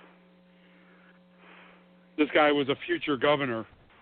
He was being... Yeah, and a pretty boy. Oh, yeah. Tortured and raped women. Jesus. And,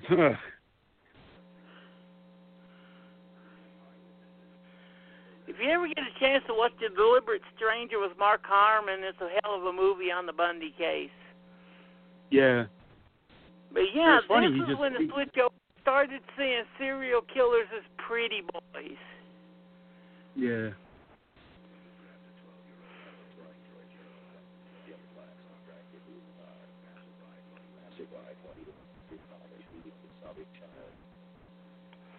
How do you like that? Yeah. Oh, he's good looking. He's normal. He wouldn't kill nobody. Yeah, and dragging an 11-year-old girl to a car, beating her. And the people are just like, whatever. Yeah, he broke one of the cardinal rules of murder. Well, the number one rule. What? You don't kill nobody in Texas or Florida. No. You know why? Death row. Yeah. Texas and Florida have a 90% kill rate. Yeah. They don't fuck around in Florida, Texas. Texas has a record of under 90 days between conviction and death row. They don't fuck around. Oh, what's the joke? While most states are trying to get rid of death row, Texas put in what is that? Put a drive-through. They put a speed through in there. Get them there. Oh my God! See, this is where it gets hard when they start showing those. What they're not saying is that the reason that Bundy was down in Florida is they indicted him up in Oregon, but he escaped from the courthouse.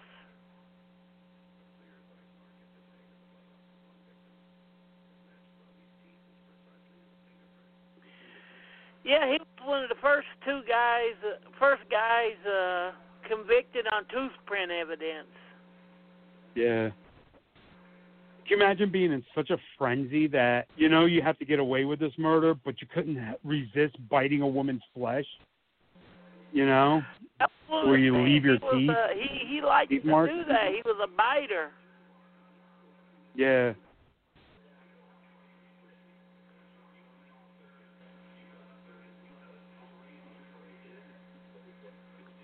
A rain on your parade, Jack. Yeah, this is when the real Bundy's coming out, Yeah. Well, he also had a sense of, privilege because he was so close to the higher-ups in government. He was going to be a governor, and he was mingling with all these rich people, and then he figured he could just get away with it.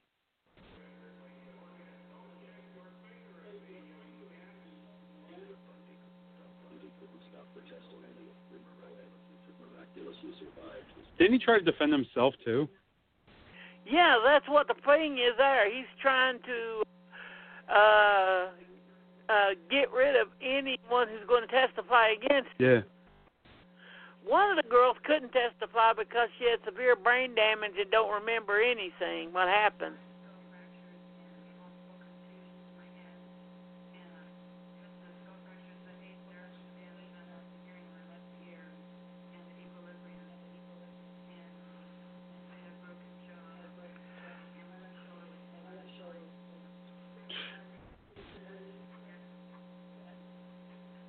Yeah, I haven't watched this in a while.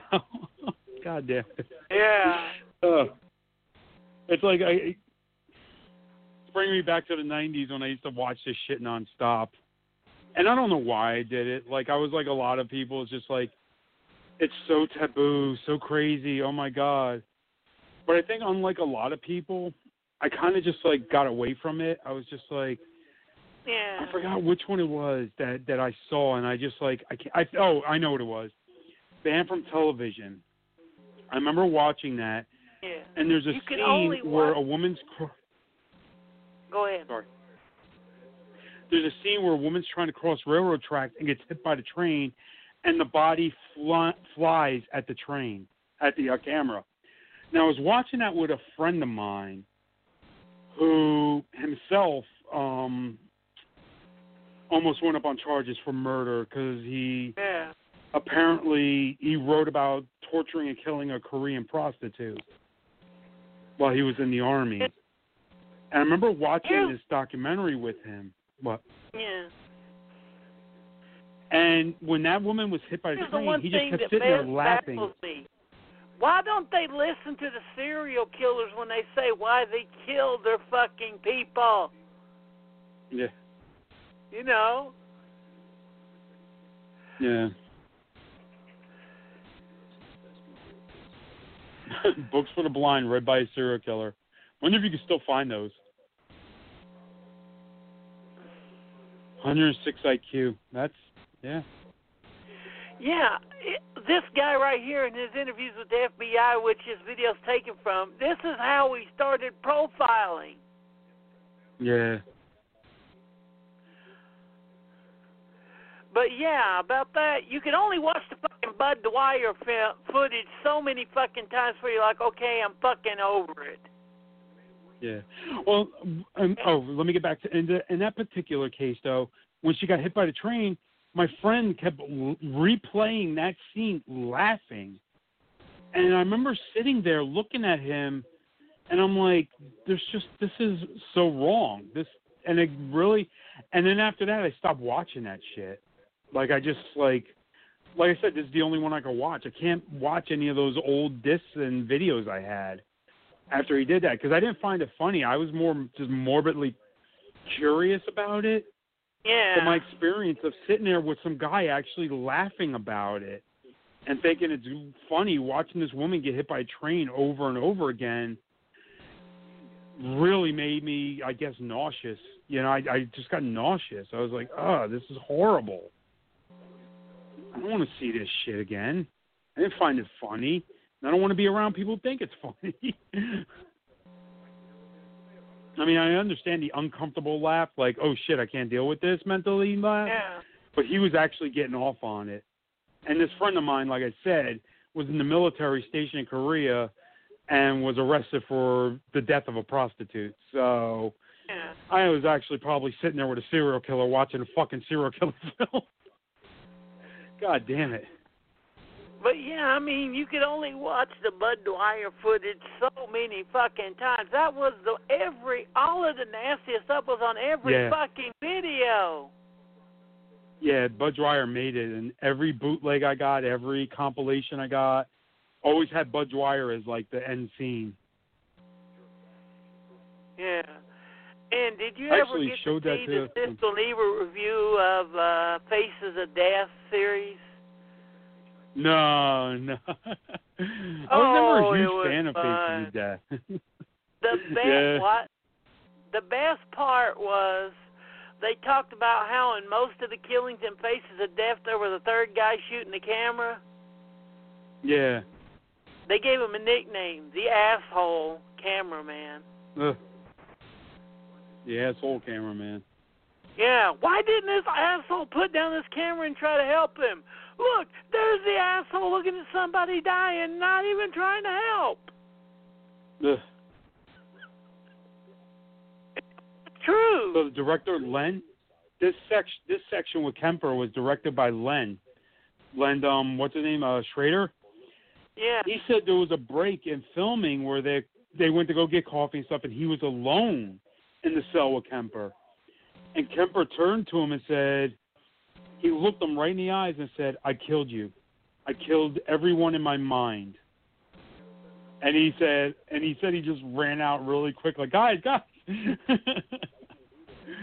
got scared by Kemper, because Kemper just turned to him and said, I killed you in my mind. And they also asked him, I don't know if it's in the documentary, they asked him about Charles Manson, because Manson was serving in this prison at the time. And he goes, does Manson have any friends? And he literally turned to him and said, Manson only talks to the lizards. He don't have any friends. He was like, damn. So that that pisses right on every Charles Manson fan out there. Yeah, Manson didn't talk to nobody. Yeah.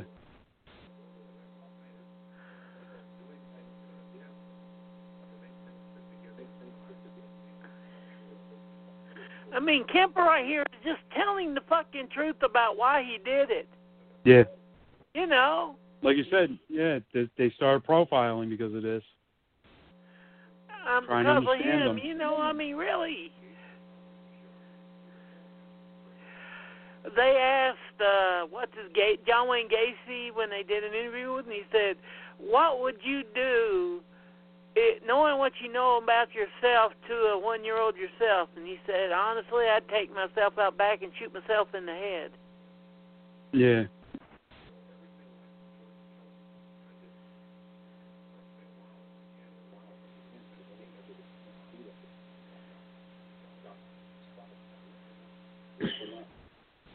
See, that's why this documentary is great. Again, I keep saying it because I keep thinking of the other ones where it's just like they'll talk about Kemper's crimes, but they won't actually show interview of Kemper talking about his mental breakdown, like him being a killer and trying to understand it. You know, they don't try to get real about it. They just here's the death. Isn't that cool? He admits he woke up one day and he said, "God damn, I am crazy." Yeah.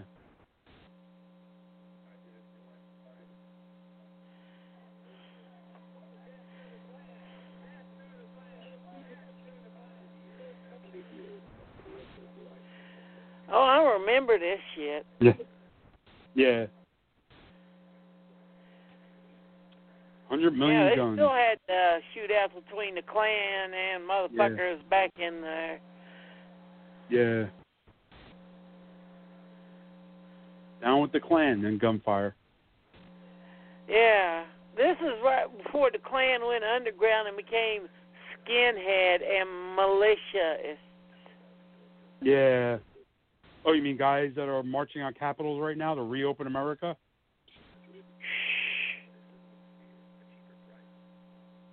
See, there you go, the death rattle, his last few breaths, yeah. That's what they call the death rattle when you're trying to get that last gasp of breath. Yeah.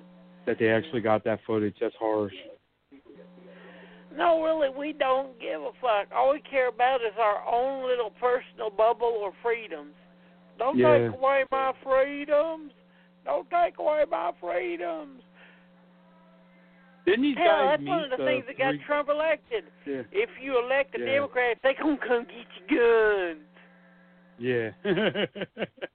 Yeah, guns are still the big problem in America. And I'm not against guns. Like, I know people that own guns. My problem is the fact that, like, the regulations we had aren't being enforced. Some crazy fucking still walk into a gun show and buy a gun. You know? Oh, and this whole bit right here, the end sequence with John Lennon, was forced on Leonard Schrader and a director by the... Oh, producer. The Japanese producer. Yeah, because they actually said because they wanted it to have a happy ending. Yeah. Well, actually, the director, what's his name, wanted this. They went and personally filmed this. They flew out to New York because they didn't want to end the film just focusing on John Lennon's death. They wanted to focus on the people celebrating him, his life. Well, I'm just talking about the whole John Lennon segment, period. Well, no, they said that was an opportunity. They said because there was so much shooting going on while they were making this film, they're trying to make a film about shootings, and shootings keep happening. And this was like one of the biggest ones to happen was, holy shit, John Lennon of the legendary Beatles got fucking killed by guns, by a we're talking about a documentary about guns destroying America and the killing of America, And here's fucking John Lennon, the man of peace, trying to lead the peace movement, is gunned down. So they said, there you go. From Kennedy to John Lennon was the death of America right there. Like any kind of like hope and peace in America was shot down. And there's going to be a quick scene if you look. I found out. I was only like 10. Well, 10 or 12, but I remember where I was. I was up staying all night with my grandma, and they mentioned this on Saturday Night Live. Yeah. I forget where I was. Okay, so they're going to zoom up, and they actually this is a little cornball, but one of them spots a bird flying over the crowd, and they were like, that's John Lennon's spirit looking over the people that are mourning him. So. But still, after as hard-hitting as the rest of this movie is... Yeah. This but yeah, they didn't want to get into... Yeah. Fit. Yeah, no, it doesn't. But then at the same time, it does because and they didn't want to focus on like news footage of him getting shot or like pictures of the body. They wanted to end it with Kennedy was shot down. That was the big explosion of the bomb. There it is, the bird that they purposely filmed to say that was John Lennon's spirit, and then it cues up the song. They actually purposely just filmed that bird just because he had it in mind when they flew out there to get this footage that they were going to do that and play this song. I mean, you can really tell that this was filmed at the last fucking second. Yeah, no, and they said they were the only ones out there with a film camera. The other people that came out there was with video camera, which they said with news cameras, which was video. After 10 years, video emulsion breaks down.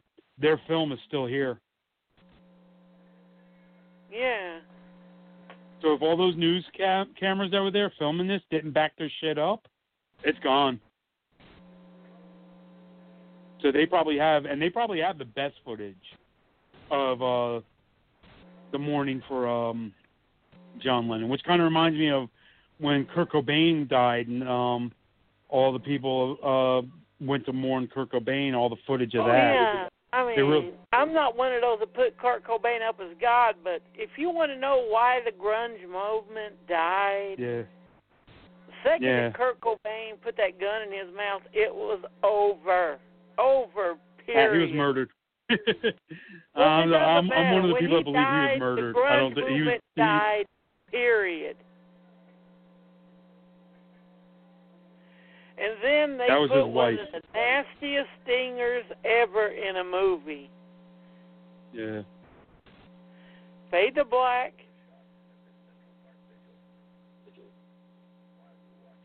Movie. More of us were murdered. The random killing of a stranger. Hey, you thought you had a good feel-good moment? Fuck you! Yeah. Yeah. Oh, look at everyone mourning John Lennon. Oh, violence is horrible. While you're watching this, what was it? How many at that vigil was while you're watching this, 5 people were killed, and 2 were random strangers, and 2 people were shot at this vigil. At the vigil for John Lennon, that's supposed to be the, cry for peace. 2 people were shot there. And that's which is, again, America. Problem with getting this to video is that fucking song. Yeah, the rights to that song, Imagine, by John Lennon. But yeah, this is still great. The fact that it's still hard to watch.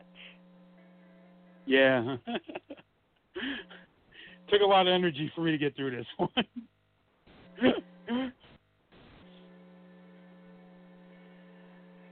But yeah, this, of all of the Mondo films, of the dark films, of the death films, this is the only one I would recommend to someone to watch. Yeah, if someone goes, hey, you watch those you watch those death films, which one? This is the one I would recommend. Because it's not just porn. It's not just death porn, It's actually a statement on America and what the fuck are we going to do, you know? After they were done filming this, they said up to a year or two, the guys that made this, they were all fucked up. Like, it took them a while to get over the horrors of what they witnessed and what they filmed. You know, especially the editor. He went through all this shit, and he said it took a long time for him to get over it. The story that ends that article I read is that Leonard Schrader talked about how he was having trouble to sleep. He was sweating, couldn't sleep. And then one night, he stuck a gun in his mouth and started nursing on it, and he slept like a baby. Yeah. But 3 weeks afterwards, he was cool. He slept. And then it didn't work anymore. And then he realized he was nursing on an empty gun. And he said he knew if that son of a bitch was loaded, that he would sleep like a baby. And he did. Yeah, no, this shit fucks you up, you know? And they always talk about desensitization, like, oh, you see so much of it, you just don't care. I don't think that's always true. I think for me, it kind of just, it didn't make me not care. It just made me go, fuck, I hate humans. Like, this is what we're capable of. And the animal stuff I always avoid. Every time I pop in one of those. Sensitive. You know, it's like 90% of people that watched that were like, look how tough I am. I watched this fucking video where a guy stuck a gun up his asshole and pulled the trigger. I'm tougher than you, motherfucker. Yeah, there's those guys. Then there's guys that get off on it, like literally, like my ex-friend, who I don't talk to anymore since that incident. Yeah, there was this guy who came in a chat room about OO, and he said, and I quote, if you don't watch shit like Murder Shit Pieces, or Toe Tag films, or any of that fake snuff shit, you're a pussy and not a real horror fan. Yeah. Don't talk there's about a fine line between putting this motherfucker on blast. Yeah, there's a fine line between being a horror fan and then getting off on actual people being murdered. Yeah, you know, I like fake horror, motherfucker. Yeah, you know. I mean, come on. Like, that, there is a difference. I hate when people bring that up. Well, you watch that fake horror, you watch Terrifier or Friday the 13th films, that's all gory and death. Yeah, I can actually enjoy it because it's fake, and I know it's fake. The real but if stuff. we watched the Friday the 13th film, and it had a scene with Jason gutting somebody with a chainsaw, it wouldn't affect us. But if the same person stuck a splinter through their foot before he did it, we'd be like, oh, God, oh, goddamn shit, oh, God, no. Yeah, no. I mean, the outrageous never bothered me. What bothered me is the real stuff. Yeah, like that scene from The Exorcist where they're threading that tube into her heart. Yeah. Yeah. That bothered me. Putting it in her neck and see, stuff like that. But come on, guys. So like I said, I had my days in the 90s of fucking just being obsessed with these films, and this is the only one I can watch now. I don't know about you. Is there any of the ones that you remember? And, those two, but the reason this film is so powerful and it's still watchable is it has a philosophy, to quote Videodrome. That's what makes it dangerous. Exactly. It has something to say, and it doesn't do, and the reason why Bowling for Columbine doesn't work, it doesn't do the finger wagging, you're a bad person if you don't agree with what I said. Shit. Oh, yeah, no, it totally leaves it up to the audience. Like, how do you feel about this? You know, it's not saying, like, you're bad if you like this, or look at these evil people. It's just saying, hey, look, there's a problem. Up to you now. Yeah, I mean, it just throws that shit out and it's like, okay, what you gonna do? What do you mean? Yeah. What are you going to do? Yeah, a few people. It's called responsibility. This movie did play in America at one theater, the Public Theater in New York, in 1981. I think it showed like 4 times, and then that was it. It was gone. So it was like an art house type film, but it couldn't get distributed. So no, it never got could released not in America. get distributed. Even in the days where companies were putting every little piece of shit they could, which is how we watched a lot of weird, bizarre shit in the 80s on VHS. Yeah. Yeah, exactly. Like hardcore. Did you ever see that one, the satanic porn, where like a guy's fucking a girl? Like it's real hardcore too. Like you see dick and pussy, and then he chop her head off. It's like, what the fuck? Yeah. Look that one up, kids. Hardcore. And then people are like, ooh, I can't watch blood-sucking freaks. I'm like, yeah, hardcore has someone cutting their head off. But they do that in blood-sucking freaks too. Yeah, but it leads to a good joke. What's the matter? Never had a little head before? Yeah, no, like hardcore was definitely, that's probably one of the more extreme. It's up there with Necromantic, the Toad-Skiing, the George Bergera films. It's up there with those. Hey, it's like super shocking. Out of those films, I like Der Todesking because, like I said, it actually does have something to say. Yeah, it's very similar to The Killing of America. So and it has that same sensibility about it. It's like, hey, here's some real shit. Hey, here's some shit that happened. Hey, look at this underground shit that people are into. If you need to wash the taste out of your mouth and you still want to listen to us, next up, me and Carl are going to be watching the 1974 classic, The Street Fighter with Sonny Chiba. Nice. Definitely tune in for that one. Oh, God, yeah. And it's the Shout Factory one from the new set, and it actually had new footage I hadn't seen before. Ooh, that's always fun. And thank you for listening. And next month we'll be going back on schedule because we'll be doing Fear No Evil. Yay! Well, yeah, I love the punk rock scene in this. I love how it showed the grimy side in there. It didn't, most films would show the middle class.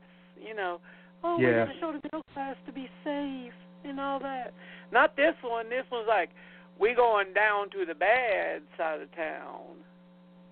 Yeah, no, they went right to where, like, the prostitute kids are, the drug addicts, especially during the Manta scene. I was actually kind of shocked that they didn't go and show, like, the nice, sunny neighborhoods, They didn't spend a lot of time on that. They went straight to the fucking grimy side of America.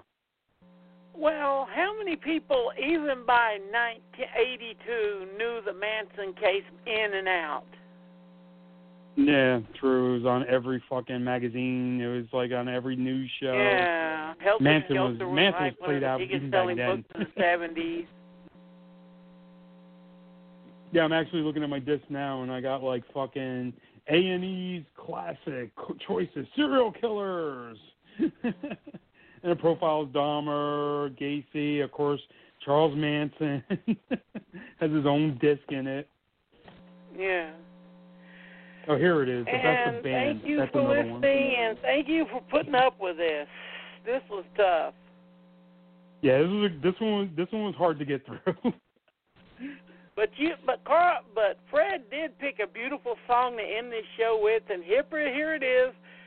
Really, what I would have done to really go against the whole Beatles, Imagine There's No Thing. I agree with you. I wouldn't have played Imagine. I would have played this one, Happiness is a Warm Gun. It fits the tone of the movie. Yeah. That is one. That's what I said, dude. That proves that Fred is a punk, because that's a punk statement to put that song there. Well, thank you for having me on. Okay. See you next month.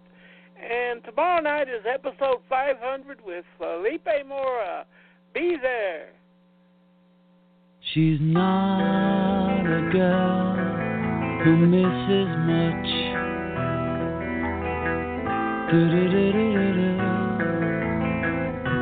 Oh yeah. She's well acquainted with the touch of the velvet hand, like a lizard on a window pane. The man in the crowd with the multicolored mirrors on his hobnail boots, lying with his eyes while his hands are busy working overtime. A soap impression of his wife, which he ate and donated to the National Trust.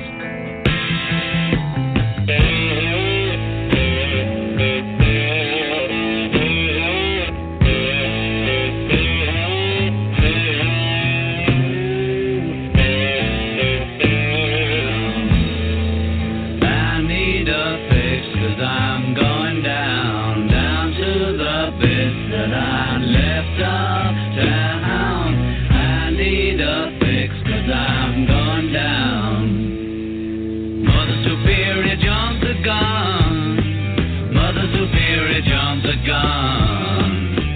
Mother Superior jumps the gun. Mother Superior jumps the gun. Mother Superior jumps the gun. Mother Superior jumps the gun. Happiness is a warm gun.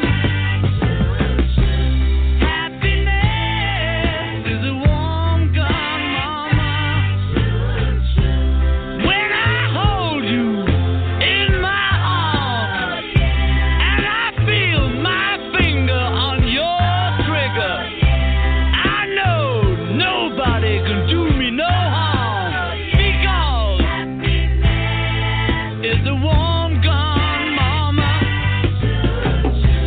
Happiness is a warm gun, yes it is. Happiness is a warm, yes it is. God.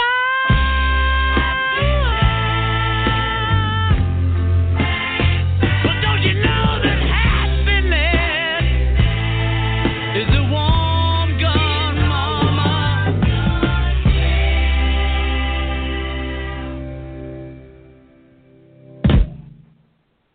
Episode 498.